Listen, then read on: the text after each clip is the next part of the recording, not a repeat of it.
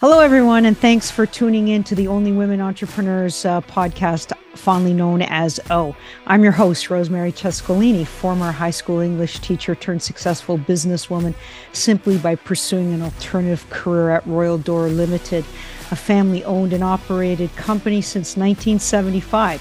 There, I personally designed and manufactured wood interior and exterior doors for over 3 decades, which are featured everywhere.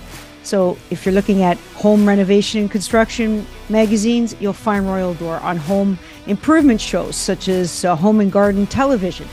We have worked with top-notch designers such as Brian Gluckstein and TV personalities Brian Baumner and Mike Holmes.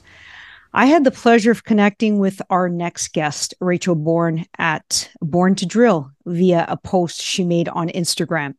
I had congratulated her on becoming the vice president of the National Drilling Association's Ontario's drilling chapter. In her post, one particular comment stood out for me, and I thought Rachel would be a great guest to address a serious issue in the drilling industry. But before we get into that, we would like to formally welcome and say hello to Rachel Bourne. Hi, thank you so much for having me. Thank you for being here. I think the best way to start the interview is to give the O community some information about yourself. Like, who is Rachel Bourne and what do you presently do for a living? So right now, I'm the general manager of Elements Geo Corp. It's a drilling company located in Hamilton, Ontario. My background, though, is I'm a geotechnical and environmental driller. So I went to school at Fleming College. I graduated with a diploma in drilling. And then ever since I started off as a laborer, like an assistant driller, and then I've worked my way up now to management. That's amazing. Congratulations on your moving up the ladder. Yeah. That's fantastic. So going back to your employer, what services do they provide for their clients? Because I think your line of work is something unfamiliar to our audience, and I think we need to have a little bit of background information to better understand the interview.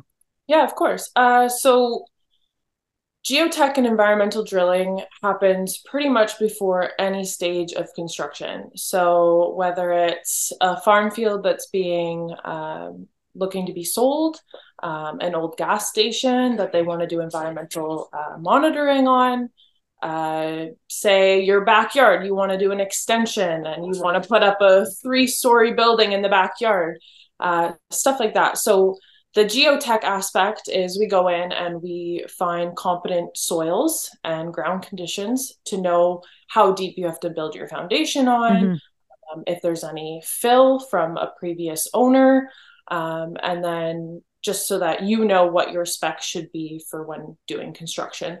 The same thing goes for the massive towers that are going up in Toronto.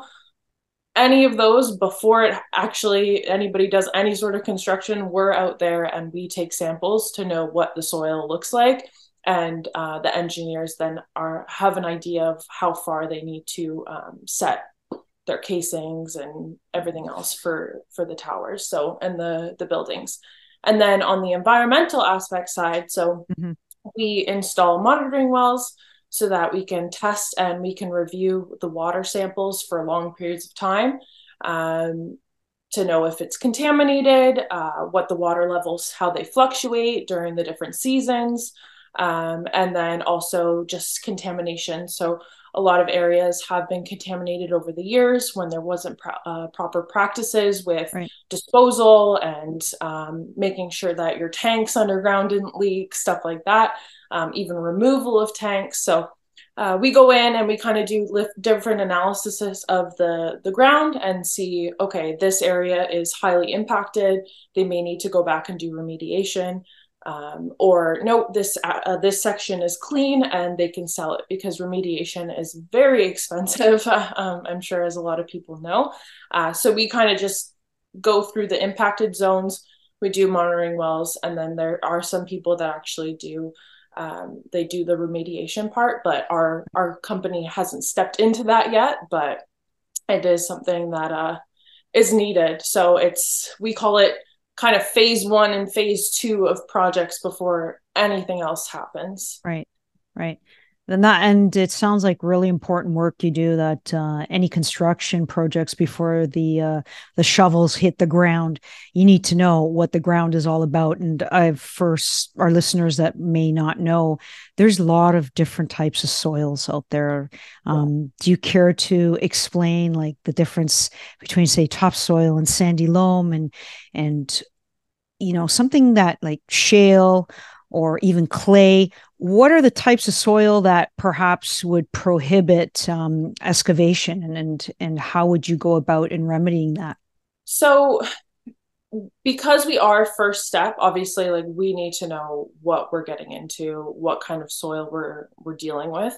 And even when we're dealing with certain types of soil, like wet sands, and we call them flowing wet sands, because as soon as you hit it, it's pressurized, usually underneath like a solid layer of like a mixture of dense clay with sand and cobbles and boulders and gravel.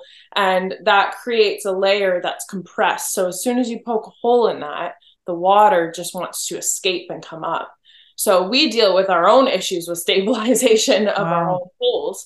But then imagine building a building on 30 feet of just wet Mm-hmm. Play-Doh, right? You don't want to do that. So Well, you'd have a collapse of the structure, basically. exactly. So we like our whole basis of what we're doing is just the finding. So trying to find competent bedrock or competent ground, depending on Mm-hmm. what the engineer specs they're looking for, will depend on the height of the building and everything else. They kind of just give us that information, and then it's our job to go out and find that competent ground and tell them, like, these are the types of soils that we're hitting. So Mm-hmm. we do this by sampling with just like a 2-inch spoon is what we call it. And we just hammer that into the ground. Okay. And it's per 6 inches. We'll kind of tell you, we call them 50 blow counts. So how many times it's hit repetitively Okay. into a 2-inch or 2-foot spoon. And that kind of gives some information. So usually we'll go from 0 to bottom of the hole all the way down with spooning. And then we also take core samples. So if we do end up hitting bedrock, then we will drill with a diamond bit, and that Mm-hmm. will spins very quickly. We use water, and then we're able to retrieve full core Incredible. samples. Yeah, it's very, very interesting. So cool. There's soil samples where you can Wow. pour. Yeah, it's incredible, and the technology is just growing. There's now sonic, where they use it's very, very small vibrations, Mm-hmm. and it's able to actually push into the ground pretty quickly, and you can actually see water inside of your samples completely closed off. It's the technology nowadays is insane. So but Ontario is just filled with different types of geology. Welland and Niagara is I'm aware of that. clay. Yes, I'm glad you Yeah, brought that up.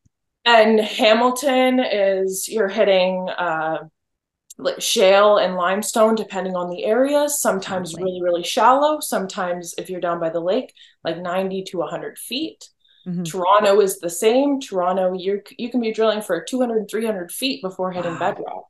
Yeah, Wow. so it's incredible. Depending on where you go, you have to be so knowledgeable and have so many different types of tooling and abilities to be able to kind of go from one area to the next, because we're Mm-hmm. all over the place all the time. So you have to be able to work with it. Well, that was a fascinating description. It was really Yeah, interesting. So now I just want to focus on the environmental side of it. sure. So gas stations are always some are decommissioned because you're going to have high rises being built over the site, or some of them, after so many years, because of environmental concerns, they shut them down, and they dig up the tanks, and then they have to service the whole site. So what exactly do you look for when you're dealing with something that's environmentally sensitive, like a gas station? So most of the time you're trying to delineate where the impact has created. So sometimes you're starting from where they know the tank started. Right. And then with time, with water, again, that moves around a lot of soils and the actual contamination within. So you could have a gas spill that was just very, very small, like a water bottle size, that over time has just spread and leaked through other passages of water, through the surface water that's gone down into through the topsoil, sands, or whatever type of material you're dealing with. It really depends on the soil. So a lot of the time we poke 3 to 4 holes in that area. Usually when you're looking for environmental, you don't want to combine water tables. So sometimes there's different areas where you have a water table around 30 feet, and then you have another water table, say 60, 70 feet. So if you cross those water tables together, you can actually pass through the contaminations from one water table to the next. Oh, wow, that'd be and disastrous. A lot of people rely on these water tables for drinking water wells still. Like that's a totally different aspect of drilling that I'm not involved with. But yeah, but that would be a health hazard, right? Yeah, but I know a ton of guys that are still involved in water well drilling. So yeah, that's another thing that you kind of have to think about when you're a driller, making sure that you're not impacting. So we clean our tooling, we clean our samples with soap and water. We make sure that there is no cross-contamination, and then trying to get the best soil sample for the engineer so that they can take that back to their labs and fully study it to understand what sections are the problematic areas. And we may have to go back and re-drill to find different areas if they have found impacted zones. This information is completely blowing my mind. It's just amazing what you just described. And for you to have all that responsibility on your shoulders, and I'm thinking in my head, like, why would you pursue a career in drilling? Like, what led you to go that route? To be honest, I didn't really know anything about it. I had always thought that I was going to pursue fashion and art. That was always like my love and what I wanted to do since I was a child. And then in high school, I just started realizing I didn't take any extra math credits or science credits or anything like that. I'd only taken art-based credits. And I got to a point where I'm like, where am I going with this? My parents were like, you should go to university and you could get a 4-year degree with your art. And I'm like, where am I going to move? Mulan? Like, to pursue fashion, I'm going to be sitting like sewing other people's designs for probably years to come. I might lose it as a hobby. So I just decided, you know what, I can keep that as a side hobby. I will still love it 20, 30 years down the road. And now I can start a career where I can actually make money right away. So I heard about the exactly. And I was like, I wanted to move out of my parents' house before I was even 18. I was like, I need to get going. Yeah, but you needed this, right? You need some money. Exactly. So my parents did set a fund away from me for paying off some of my university. But when they told me the amount that they'd saved, I was like, that's not going to pay for 4 years of university. Like, that's absolutely not. So what's the cost now? Because I've been out of university for quite a while. Well, what are you looking at these days? Man, when I was looking, I think it was like 4,000 to 5,000 a semester at least for 4 years. So roughly 8,000 to 10,000 per year times 4. So you can be in the hole between $32,000 and $40,000. Yeah, at least. And then again, art supplies and all this stuff that you probably have to bring yourself. Course. Like, my mind was like blowing up. I was working at Home Hardware and I was like, I cannot afford You can't do it, right? University. Absolutely not. And my parents were like, you can stay home and live with us. And I'm like, no. I'm getting out. You wanted your freedom. Yeah, I wanted to leave. So I heard about the drilling and blasting program when I was in high school in grade 11. It was my fashion class. So it was a mixed credit. It was mixed with college and university-based kids. So they said there's this college fair that you're going to attend. And I'm like, I'm not going to college. Like, it doesn't matter. I don't need to go. Right. And they brought me anyway. So I went in, I sat down and I was listening and I was kind of rolling my eyes like, I'm not going to college. I'm going to university. And then this woman came up from Fleming College and she was giving her spiel about what the college offers. And then she said, there's this really cool program called drilling and blasting. You can make up to $80,000 a year. 90% employment rate right after graduating. Wow. And it's a really cool program. You should check it out. We're the only person that You're offers it. sold. That's me. That's And me, I'm right? like, what? And I told all the girls in my fashion class, I'm like, I'm going to go do that. And they're like, what are you talking about? You're not going to go do that. Yeah. Like, yeah, I'm going to try it. So I went home. I told my parents that night. My parents were like, what? Like, this is totally different than what you had told us before that you were planning on doing your entire Oh, life, Rachel. wow. Like, relax, think about it. And it was stuck in my head. So I took my parents to Fleming and the Lindsay campus, Frost campus, and I just loved it. It was very small. Like my parents had taken me to universities just to make sure that I was making the right decision. And it I was a loved credible it. program, probably. They wanted to Yes, make sure, right? it's the only program really offered I never in heard of it. everywhere. How Yeah. many students did they take? Do you know in the program? When I was there, I think there was about 120 students. The blasting program was about 50 students, so it's a certificate program. It's only 1 year, and then they offered a continuation into Mhm. the summer. And I Right. got to skip first semester because I took the blasting. I got to go into the drilling, so I took second semester in summer, and then I graduated the next year Hmm. in the I guess the spring semester. So I Okay. did 5 semesters of school in 2 years, and I graduated with a certificate and diploma Fantastic. with no debt, Well, no debt and a no school job debt. probably waiting for you, and you were ready to go make I money. had a I had three That's job offers when I left. fantastic. 3 different jobs that I could have gone to, and those were just the ones that I applied to that I was interested in. Hmm. There were more than 15 to 20 employers at the job fair for drilling companies. That's wonderful to see you're in Yeah. such high demand, and then you had, a little bit of selection. You didn't have just one offer. Exactly. I got to choose where I wanted to go, which was Hmm. really nice. And it was actually really hard because there was a lot of really great companies that offered different things. It was just about where I wanted to be, location wise, because Yeah. you can go and travel the world with drilling if you want to. Like there's companies that come from the States, from Australia, from all Exactly. over. And I'm glad you brought that up because having a skilled trade, it's an exportable resource. Yes. So if I don't want to live in North America and I want to go to Europe, or if I want to go to South America, Yep. the skills appear. It's all Hmm. knowledge, right? Hmm. You can Yeah. put Yeah. you can pick where you want to live and how you want to live your life. So Yeah. that's great. You can work as many hours as you want or Yeah. as little as you want. Yeah. So much freedom. That's incredible. I want to circle back to your definition. You said that you got a certificate in blasting. Sure. Again, we're dealing with terms that are probably new for our community. Would you Yeah. mind explaining what blasting is?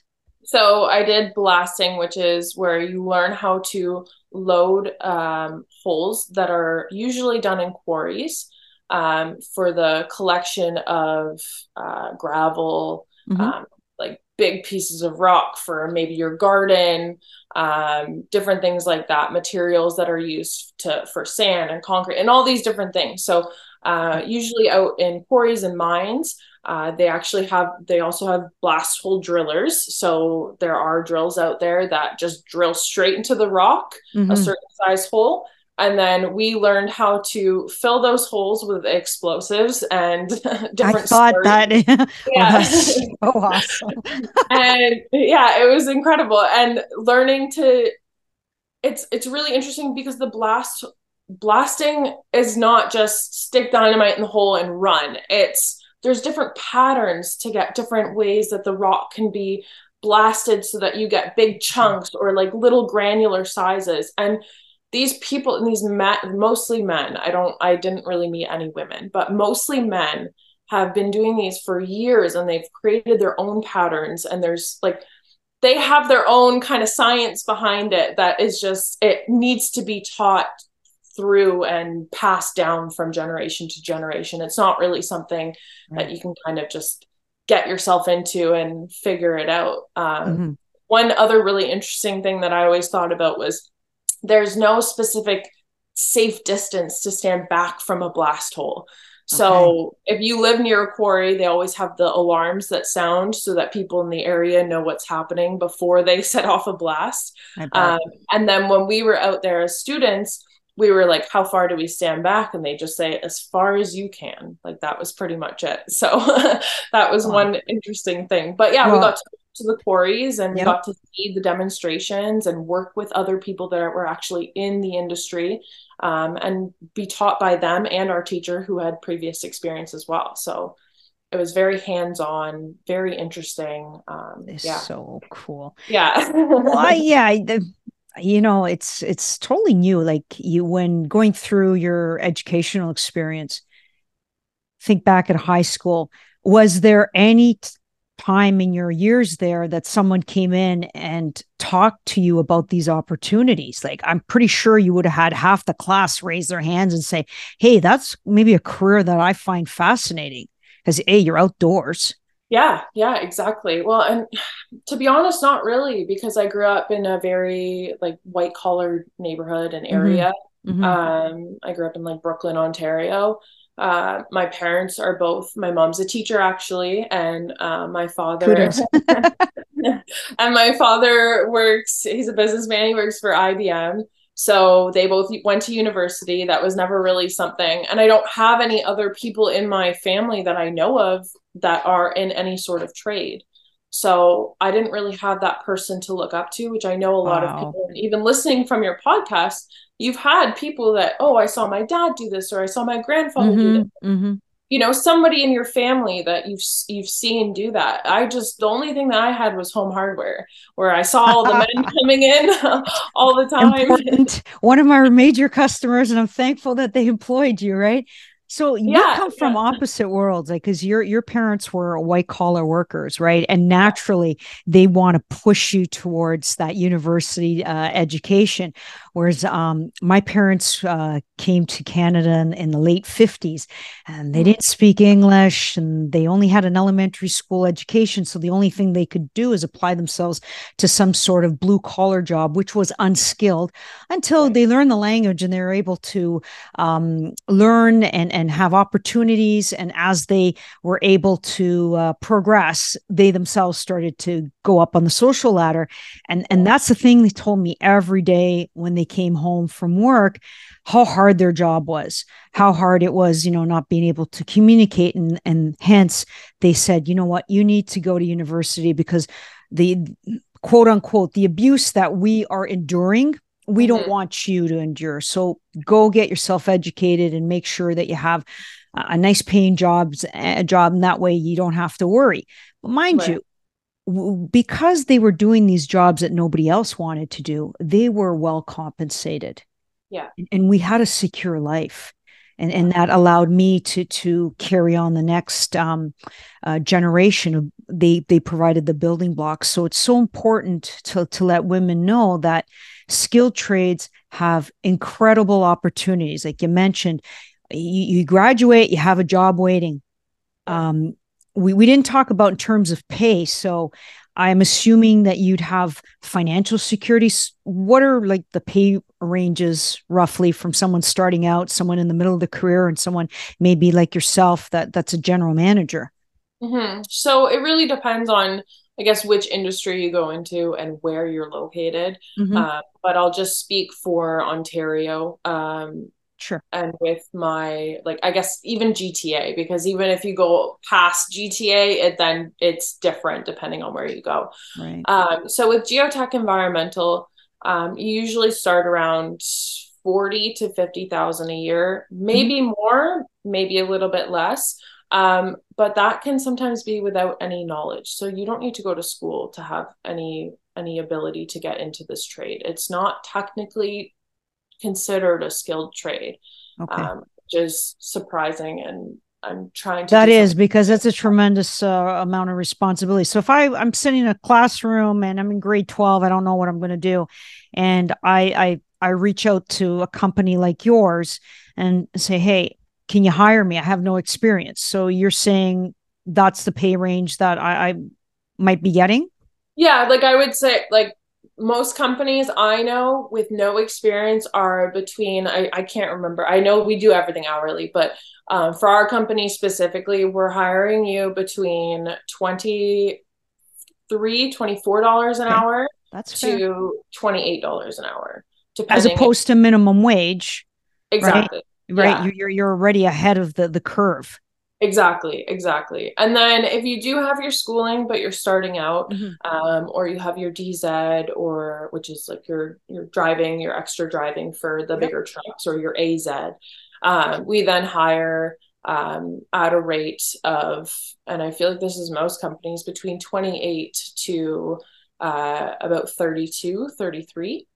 And Fantastic. then after that, pretty much sky's the limit. Like if Wow. you go Wow. to a specific company and you show that you have all these credentials and you have good, you have the knowledge of drilling and your experience, like you will be paid for it. So, and again, like we're always busy. So if you're not out That's drilling, you're believable. in the shop cleaning, you're fixing equipment, because a lot of our guys, like we don't have an in-house mechanic. We have somebody that does a lot of the mechanic work. Hmm. But everybody kind of chips in and they help and they fix their own machines. They learn how to do that. Like I had to fix my own machine when I was out on site with minimum tools, like and no Geez. experience. I was just So I no had one to. taught you how to service your own machines. You basically it would break down or it needed some sort of service, and it was kind of like You have to figure experimentation. it out. Yeah, you got to figure it out. You're stuck on site. You have an engineer staring at you, waiting for you to finish up. They don't want to stay there till 7 o'clock at night. I don't want to be there till 7 o'clock at Oh, night. But wow. because our jobs are sometimes daily jobs in Hmm. different like sites, Hmm. if your job goes into the next day, you could screw up the entire schedule for the week or even the month.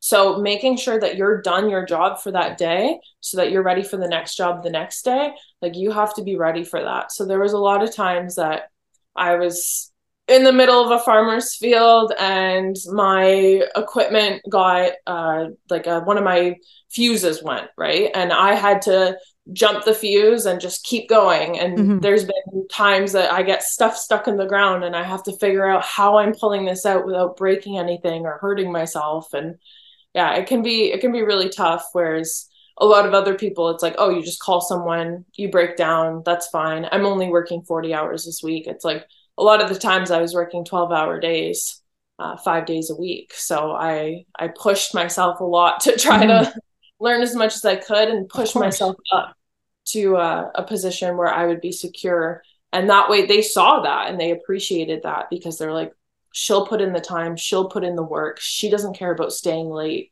Like she'll be there to do that job. And that's kind of how the drilling industry is right now Hmm. for the geotech environmental. They expect you to work those long hours and to make it work, so that the rest of the schedule will kind of make sense. But Well, the company has obligations to their clients, right? And they have to keep the schedule exactly. going. So that's quite understandable. That's a day-to-day business. Now, if I don't know, someone that wants to change career, they maybe wait in their 30s, they're not liking the career that they're in, Mm-hmm. and they want to go to college and perhaps get the certificates that you received. Is Fleming College the only one that's available in Ontario, or are there other ones like George Brown College or Humber College? Do you know? No, Fleming College is the only It would be only the only one. location. Yeah. In the States, they do offer training on site, Hmm. where they will give you an actual drilling license, but you have to Okay. put in the hours. Here in Ontario, you just get a well license to be able to install monitoring wells. Okay. Uh, and then yeah. So if the program is limited in spaces and I don't get in this year and I decide to go work somewhere, get some experience, and then I still don't get in because there's a waiting list. If I were to get my credentials somewhere else outside of maybe Canada or outside of the province, and then I wanted to come back, would they allow me to still work and receive the pay that I am entitled to because I went to get all my certifications? It depends on the company. Some companies don't care if you Mm, have any education or not. okay, it's good Um, to know. some companies, like they'll some companies think that you come from another drilling company Hmm. and you have zero knowledge because there's not a specific standard Yeah, set. I Whereas figured. like other trades have that. They have like the journeyman, the Sure. master electrician, everything. Like it goes up in levels. Hmm. Whereas we just have our drillers assistants, our drillers in trainings, and then our drillers. And at that point, people, the management kind of decides, okay, you're ready to go off and start drilling, or you're ready to move up to a driller in training. You should go on this job, or you should go on this job to learn a little bit more about it, because there's so many different types of drilling that we specifically do just as geotech environmental that it can take years and years to have the knowledge to even start operating a machine, because some Hmm. companies don't let you operate a machine until you've been working there for 2 to 3 years. Whereas I started operating a machine at the age of 21, and I was only in the trade for That's a young. year and a half. Yeah. So Oh, it's so young. And you it, know it, what? I can understand that from an employer's perspective. Like when you have machines that cost millions of dollars and you have someone that has absolutely no experience, and all of a sudden they don't know how to program it or run it properly, and you have a machine breakdown, yeah, yeah. Or that's even injuries, disastrous. Or even injuries, more serious, crazy. Yeah, injuries. Because then, okay, let's deal with the injuries. Then you get the Ministry of Labor come in, you're shut down yeah, yeah. and you're investigated, and it's just a horrible situation to be in. And also with machines breaking down, we have such a shortage of technicians to come in to service the machines. You might have to wait months to get an appointment and months to get that part once they figure that out. So a machine could be down like 6 months to a year. Yeah, yeah, and we deal with that every day. Like we have things breaking Yeah. down. There's no suppliers really in Canada at all, so everything is coming from the Wow. States. And we don't That's have, nobody in Ontario knows how to fix a machine, Yeah. like a And, drill. I concur. We have the same issue too. So, When our machines break down, we have to get technicians that fly in from Europe. wow, wow, They, that's they're insane. they're not here, and that's why we're doing this podcast. It's so critical Yeah, because our society is not going to be able to function. Things are going to break down on a regular basis because A, they're not being maintained. yeah, B, we're not getting new things built. right. Sure, we can get things built in other countries, but once they arrive here, wear and tear, they have to be serviced. And Yeah. we're not going to be able to do that much longer. It's pretty scary right now. And even materials are getting they're being they're less Scarcity. quality for Ah, more expense. So right. that's another thing we find. Things are just constantly breaking Hmm. down because they're Hmm. using cheaper materials so that Yep. they don't have to put that expense in. And it affects us. They don't care. We know that they know that we have to buy it off of them in order to get our machines up and running, Exactly. but Yeah. it's insane. Yeah, we go to Europe once a year, and we go visit the tooling companies, and we bring the specs to these factories, and we have them made there to our specifications. Mind Oh, you, it takes time. It mm-hmm, could take like a year to 18 months, but mm-hmm. once you've developed the whole system, because the first time you go, they have to do all the tooling for it. But once the tooling's set up, you know that this part only has a certain amount of lifespan. You can order extra parts, and that's Oh, what we okay. do. So we'll have like a whole array of parts, and machine goes down. Okay, fine. We get someone in the shop. They take apart the machine. They see what part needs to be replaced, and they can do it on the spot. So we only get like an hour or 2 hour downtime. So Right. that's one thing that has helped us with this critical part that we are experiencing all through the industries at the moment. Yeah, of course. Well, there's some manufacturers that have, because our rigs are kind of just a bunch of things put together Yeah. from different companies all over. And something that the industry in general is dealing with right now is the fact that they have remote controls, which is great, so Mm-hmm. that we're not sitting on the machines and moving them around if there's risk of tipping. So we use a remote control. They don't have any more parts for those Right. controls. They're sold out. So we can't even purchase a new control. We have Wow. no way to buy parts for that control. That's So frustrating. we're just stuck. We're left with it. Yeah. So we have a machine that doesn't move because we don't have the parts to fix it. So we've actually had to create our own remote systems and having to try to just make it work with all of our experience kind of combined to just deal with it for now. Unbelievable. That's it, really unbelievable. it's crazy. Yeah. So Yeah, and it sounds like you don't have a typical workday. That was my next question. So, what's a typical workday for Rachel? Like, pick any day of the week. How does it start all the way through? What are your duties? all right. So I guess right now as general manager, it was a little bit easier when I was out drilling because I would go to the shop 6 a.m., load up the truck, drive to site, work on site all day, usually 8 to 9 hours, drive back to the shop, Mm-hmm. unload, go home. Now, as the general manager, I'm in the shop usually I've started coming in a little bit later, but I'm One usually of in the the perks, right? shop 6 to 6:30 in the morning still. I make sure all Early. the guys know what they're doing, get them out the door. Thankfully, I have help with another manager that's there. Um, but yeah, we get everybody out the door. We make sure that they're on time. I make sure that they know where they're going, make sure Mm-hmm. they have all their stuff. Like I'm kind of in charge of that, making sure that they know Okay. what's happening. Because again, people get switched around. I'm dealing with people calling in sick, people being late, all those different things that you deal with Day to day daily. administrative Yeah. issues. Yeah, I And hear you. then, so once they're all out, that kind of gives me some time. So sometimes I focus on the social media of the company. Sometimes I focus on any previous emails from the night before. I print off all the billing from the guys because they have to do Mm-hmm. day-to-day billing to give me information so that when I invoice the clients, I know exactly my breakdown. So sometimes that's clipping multiple days together and then leaving it to the side so that I can process it once the job's complete. Sometimes it's putting it right on the desk so that I can complete it and invoice it that day. Mm-hmm. So I kind of go through that. If there's any estimates from the night before, I do those. And then clients start calling around 8 to 8:30 in the morning. So then it's usually 6:30 to 7:30. I have about 7:30 to 8 o'clock to kind of Right. figure myself out, and then I'm making sure that the Okay. guys are out on site on time. They Mm-hmm. know where they're supposed to be. They get set up, and then around 9 o'clock is when I start dealing with people calling like, "Hey, I forgot this," or "Hey, this isn't working. What should I do?"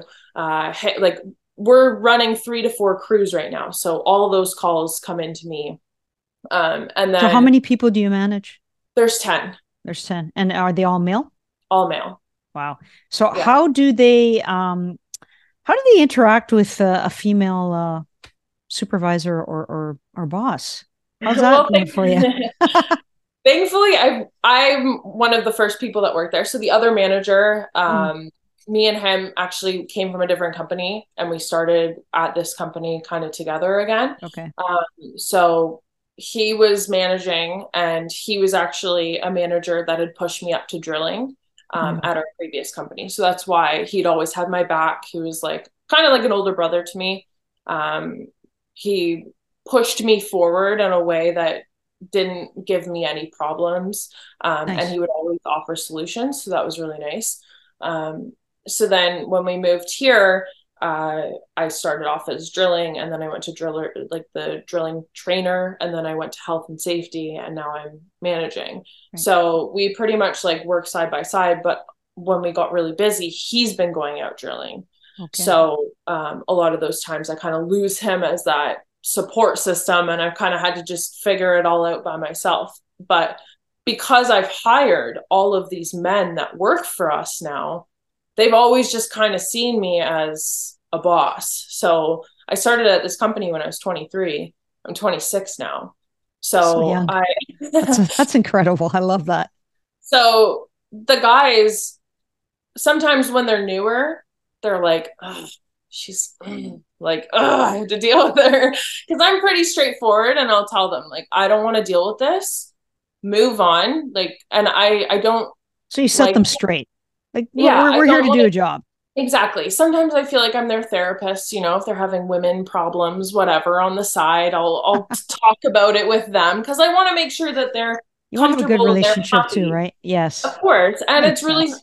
I think it's really hard trying to, especially with guys that are older than me, because most of them are older, except for maybe three of them. So all of the guys, like, they've been managed by lots of different people in the past, but not usually females. So I want to make sure I have a good relationship with them, but I also want to make sure that I'm not being taken advantage of. But none of them have shown that. I feel like I'm 6'1", I stand my ground. I'm a You're pretty big very, girl. yeah. But no, they know that I can do the job. Mm. So I think that's really what surpasses me compared to maybe being the boss's daughter or somebody else, that I just kind of worked Great my point way you in. brought up. And some people are Yeah. like, oh, like she just got given this position. No, Yeah. I worked my butt off for this position. So, Well, um, because you know what, you have the experience, right? And you have the knowledge and you're proven. mhm, So there's really no reason why you should get any backlash from your male employees, right? You're yeah, it's something that I think a lot of women are afraid to enter male dominated industries like construction and manufacturing because there might have been some past experiences where they did hire women in the past and perhaps they weren't up to par with the position and they kind of like just fell through and then they kind of like had a general opinion of all women, which is not necessarily true. Each person, whether it's male or female, you got to judge them on their own merit. You can't assume that Rachel's on the job, that Rachel's incompetent, that Rachel's not able to do what she needs to do to help the company keep their clients and get new ones, right? yeah. No, I've been in that position too, where even when I was an assistant, people were saying, one of the guys said to me, I've hired 5 women and I've fired 4 of them. What makes you different? I'm like, I'm not answering this question. Oh, Thank you very you much. throw them right off. Yeah. Thank you very much. See you later. I don't care what you've dealt with. I'm not that same person. And that's fine. And again, like, I know people that work for that company and good for them, but But I'm glad I, you brought that up because that yeah, was that was a situation that any woman is going to face. And you, very confident in your skills, were able to say, listen, there's lots of opportunities out there. I don't need this job. Plus, I don't want to work for someone that's like you. And you got up and you exactly. left, right? So Exactly. that's good that you brought that up because it in emboldens women to have that courage to say, you know what, I know I'm good. And if Mhm. this is not the fit for me, I'm going to go somewhere else. Yeah. Yeah. And it's out Great. there because again, this industry is still so like, and I know more and more people are getting to HVAC, plumbing, electrical, and that's great, and carpentry and Mm-hmm. bricklaying, and like there's women promoting that. I only know maybe 5 females in drilling right now across Canada. Like I do not know of that many, and whether or not they're running a rig or just an assistant at the time, I'm not sure, but I know that there's a short, small amount of women actually doing this. So when I've gone out and I've gone to interviews and different, um, even just like meetings with other drilling companies, people are kind of like, I don't know if she actually knows what she's talking about, and I can just sense that through conversation Yeah. and issues that I have with these people where I'm trying to have a discussion with them, and they're kind of just like, whatever, but that has to do with my age, the fact that I'm a female, and the fact that they don't really know who I am, which is fine. And they'll figure it out. The drilling industry is very, very small. So most company owners now know who I am, um, Mm. either for good things or bad things. I'm assuming helping good things. I try to encourage like a community of drillers to come together. That's why I started my Instagram page, was just to try to encourage. First, it was females to join, but now it's just anybody in general. I want to Anybody. encourage men and women to join because our industry is just going to collapse. And that would be horrific. Yeah, yeah. I can't So imagine. and that's the thing. There's different things. Whereas like you see the construction, they're providing bathrooms for women on site. we don't even have bathrooms on site. I go in a bush. Like that's my bathroom on site. The guys have a bucket in the truck. That's where they go on site. Like that's our industry. It's very different from what they're promoting with actual like skilled trades, the HVAC, plumbing, and all that, which and even like factory work, I know it's gotten a lot better with having women's bathrooms and not just a male only bathroom. Like I know that I've been in some different scenarios where I have had to go and drill inside, and they're like, here's the bathroom key for you. And I'm like, this is so awesome. I don't have to drive to a gas station today. So those opportunities, tough. Yeah, they need to start coming forward, but it's difficult with our industry because we're out there day to day. We're in different spots all the time. So it's just trying to figure out how we can encourage more women to want to join, but they have to understand that they're going to deal with stuff like that. And most of the time it's you and one other person out on site. So like I was harassed by one specific man who I had to just keep going out with, and it was just me and him on site. Wow. All the time. So those are issues that also need to be resolved, and hopefully by talking about it as a community, we can try to figure out how to stop that from happening. So you already started the discussion that I wanted to start talking to you about, like circling back to our introduction of how we met on Instagram. There was one specific comment that you made that really caught my attention because it aligns so closely with O's mission statements. And that is addressing, like we said, the severe skilled labor shortages in male-dominated industries. The comment that you said was, since graduation from the drilling program at Fleming, I have worked with tons of people with different backgrounds and experience. More of my fellow graduates have now left the industry only 6 years later. And so why is this happening, and what can we do to attract and retain women, and maybe in this case also men in the drilling industry, so it doesn't completely collapse? Because if you guys are not there, then you know what, construction is not happening. And we have a housing shortage, right? Yeah, exactly. Well, and that's the thing, like we're pre-construction, we're before any new roads are being developed, critical. Old roads, like bridges, everything. So I can go on with a list of infrastructure, right?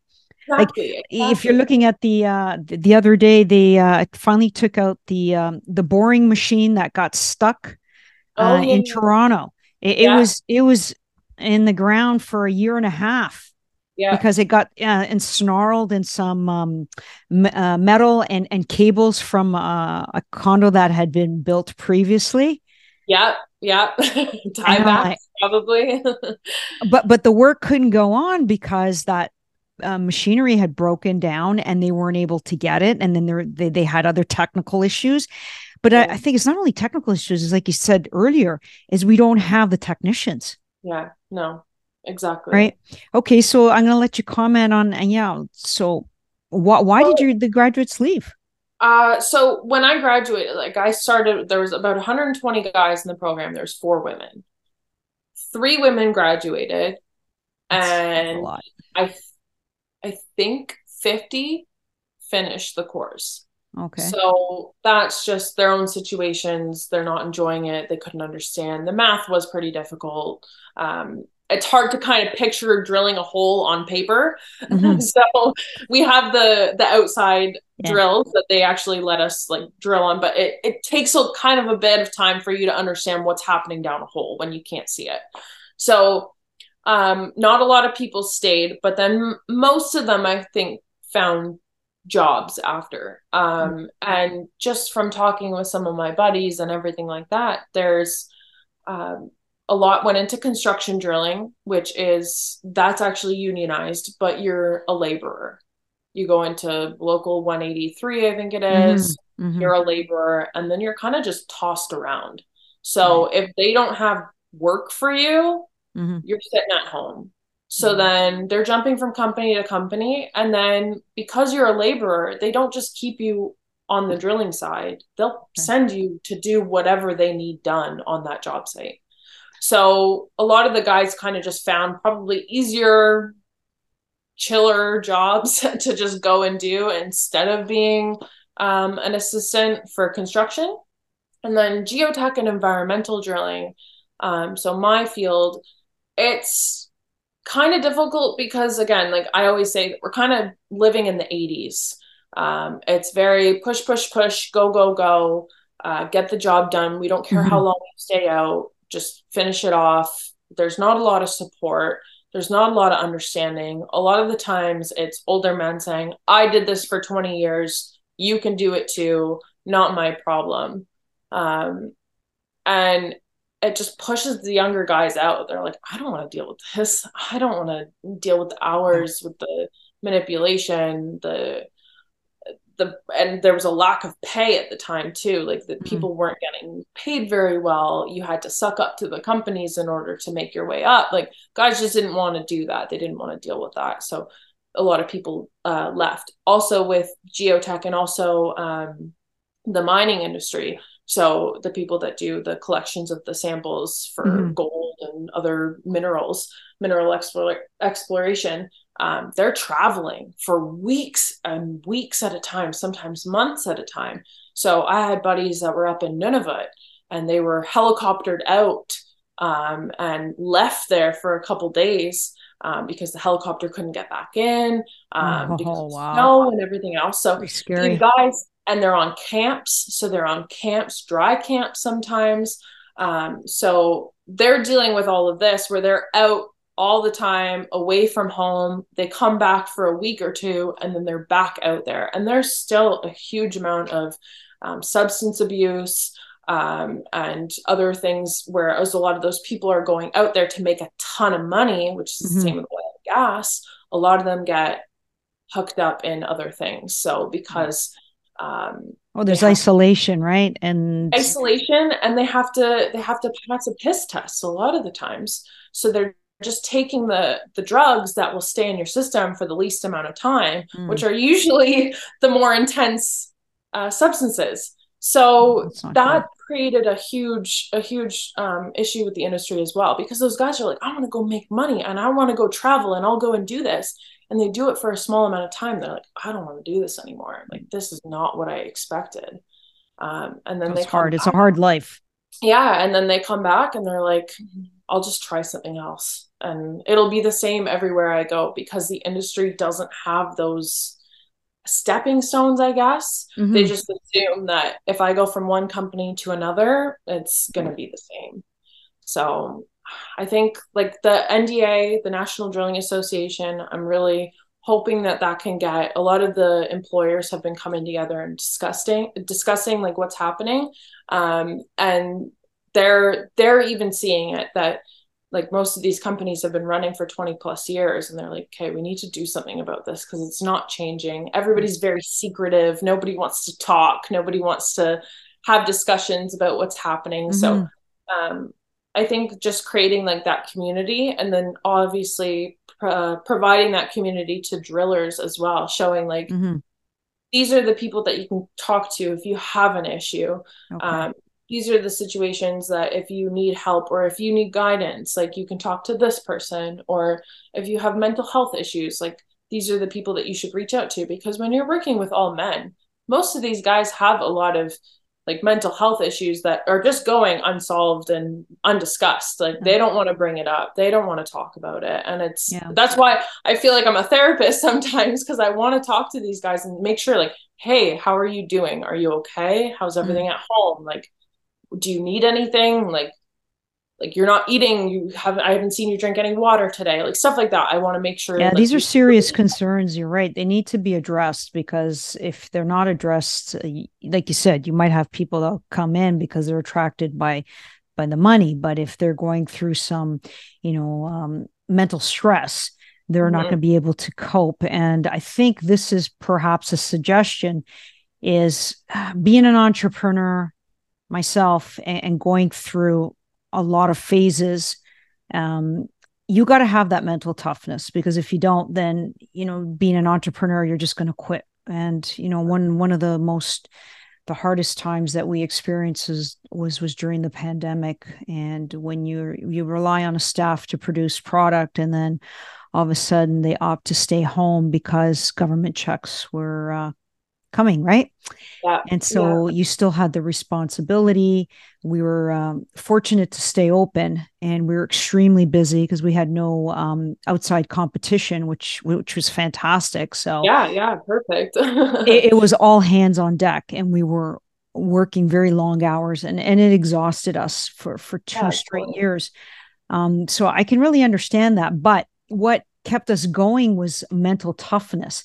And that's one thing that I am actually gearing up to do is provide um, mindset courses to Mm, assist people in these situations where they might be going through, like you said, some personal issues at home, or it could right. even be professional, and they don't Yeah. really At have work. anybody to talk to. And then you set someone up with a coach, and they have that one-to-one time. Like, you don't have to go specifically to a person's office. They just have a conversation on the computer, and Yeah. and we discuss, and we do things together so that we work out what is really ailing you, and that gets you to the point where when you hit a brick wall, you're not gonna you'll fall for sure, but you're able to get back up and then say, hey, you know what, it's just another little obstacle.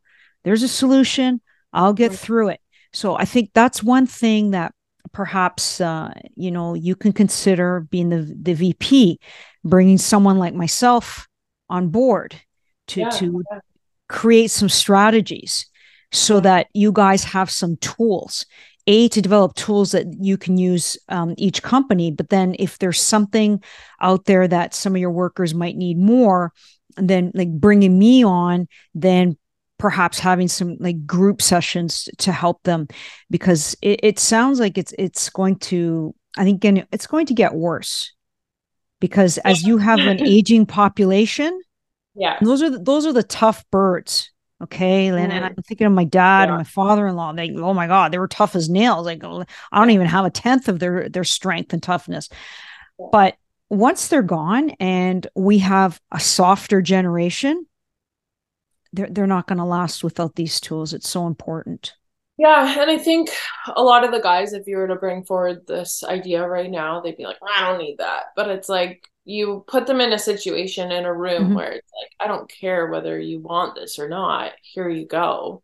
And you Well, kind of just everybody's like that, right? put it to their face. Yeah, Yeah. then at that point, I think it would be very helpful. And people would take something, Sure. even if it's one or two things, they take Hmm. something back with them. And I think just having that discussion is important Yeah, because, no, no, that would be great. Like yeah. reach out to me and let me know, and I'd be more than happy to help out, and hopefully we can come up with a solution. And that's why we're here, right? We're Mhm. having this discussion because if I didn't have you on the show today, I would not have known this. But yet I understand how important your industry is.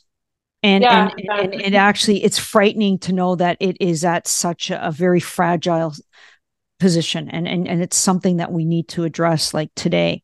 yeah, and I hope to do that with more trainings and bringing people together just to have conversations to discuss it further because yeah, at some point, like you said, it's not going to be here anymore, and then the I don't know what the next steps are. I don't even know if they're thinking that far ahead. Mm-hmm. So, but hopefully we can change something. I hope so. I hope so. I would look forward to a collaboration. So, what advice would you give to women who are listening, who are hesitant to step into these male dominated industries due to this existing gap? Like, why should Um, they take the plunge? I think just because no matter what, like you can always do it. There's nothing really holding you back. Whether it's you're afraid of somebody's going to treat you disrespectfully, it still happens in the corporate world. Mm-hmm. Whether it's happening out on site or if it's in an office space, it's still happening. Women are still dealing with those gender issues every single day. And even people that are Of course. now non-binary or trans or however they identify, they're going to be dealing with issues no matter where they go. So I feel like a lot of places with construction, there's actually more freedom and you have that ability to kind of express yourself. Like I can go to work wearing makeup or I can go to work just out of bed and haven't showered for 3 days. Like I can look however I want, and Yes. nobody's really judging me for my appearance, what I'm wearing. I come to work, I do my professional Mhm. items that I need to do, I do my tasks, I make the client happy, and that's my job. I'm not there to impress anybody, I'm not there to suck up to anybody. I'm there to do a job, a task, I want to do it well, and then I get to go home.